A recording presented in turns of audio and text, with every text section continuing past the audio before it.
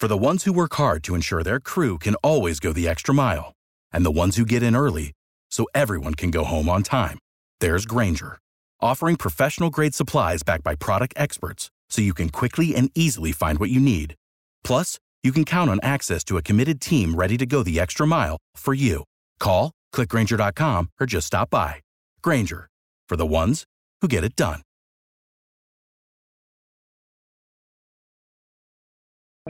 Spirit Radio Podcasts. Imagine your child was sitting in their classroom and their name was called out because their parents didn't pay a voluntary contribution. Or imagine your child had a locker or journal withheld from them because their parents weren't able to pay the charge for whatever reason.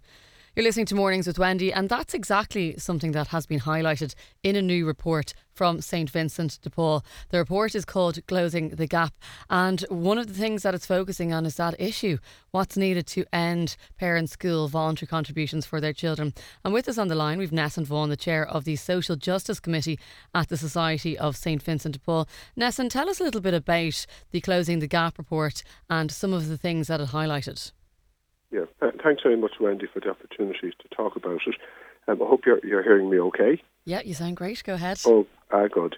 So we commissioned Grant Thornton to do a report for us on voluntary contributions. They conducted a survey, an online survey of parents, and almost 1,500 parents responded, so quite high, and they did some case studies and talked to schools as well. So some of the key findings are that 87% of the parents stated that they've had to cut back or delay spending in order to pay for voluntary contributions charge.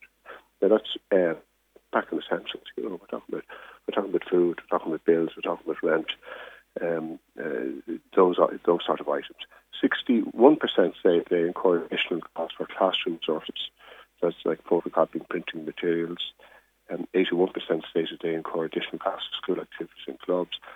The voluntary contribution, interestingly, ranges now from the lowest we came across was 30, but up to 30 or up to 550. The average around 140 a year. Now that's just for, in inverted commas, voluntary contributions. That doesn't include all the other expenses. You've got books and school trips, activities. The list goes on. Particularly transition years, Wendy, as you can imagine. Very expensive. And a very important finding here is that 80% stated that voluntary contributions were not clearly communicated as being voluntary or as being optional, despite what the minister would say that it is. Nobody should make a contribution. Nobody should have to make a voluntary contribution, and so forth. But that's the manner in which it's communicated. So. 86%, just a final figure I'll throw out to you there, and our listeners, is 86% reported that post-primary schools, which their children attend, request a voluntary contribution. So it's across, most schools, most types of schools as well.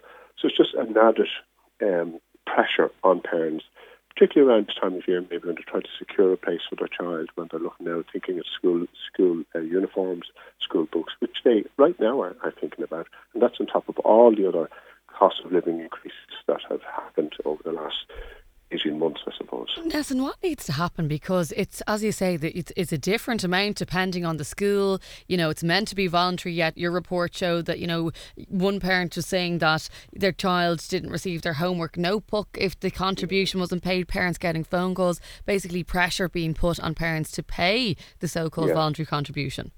Yes, it is, yeah. I mean, first of all, that should stop immediately. No child should even be aware of the contribution, in my opinion. Should not be aware of it. So that the transaction should be between the parent and the school. But bearing in mind at all times, it's optional, it's voluntary.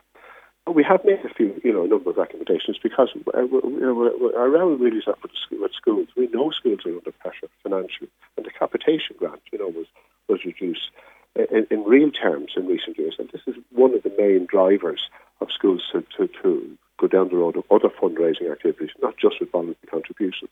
So, for example, in 2010, the capitation per student was 345. But to keep that to maintain that 210 value in real terms, in other words, allowing for inflation, for this year, it should be 422.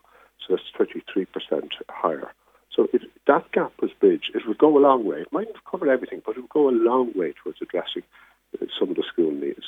Is that the other side of it, and not in no way justifying some of the things that you found in terms of pressure being put on parents, but is it because the schools themselves are under pressure for resources? They are, but however, but I think they can, a regulation could come somewhere where there could be introduced. The department would closely monitor the whole area of voluntary contributions and ensure that, in all communications, should be made explicit that they are entirely optional. But we do, as one of the recommendations is about increasing the capitation grant so that schools can meet their running costs. That was Nessan Vaughan there, the chair of the Social Justice Committee at the Society of the St Vincent de Paul. And maybe you're in a position to donate to the work of St Vincent de Paul, or indeed you might need their support, or you might just want to find out a little bit more about them and indeed that report, which was called Closing the Gap. You can go to their website, which is svp.ie. Thanks for listening to our Spirit Radio podcast. Don't miss out. Subscribe today. Find out how at spiritradio.ie. For the ones who work hard to ensure their crew can always go the extra mile, and the ones who get in early so everyone can go home on time, there's Grainger, offering professional-grade supplies backed by product experts so you can quickly and easily find what you need. Plus, you can count on access to a committed team ready to go the extra mile for you. Call, click Grainger.com, or just stop by. Grainger, for the ones who get it done.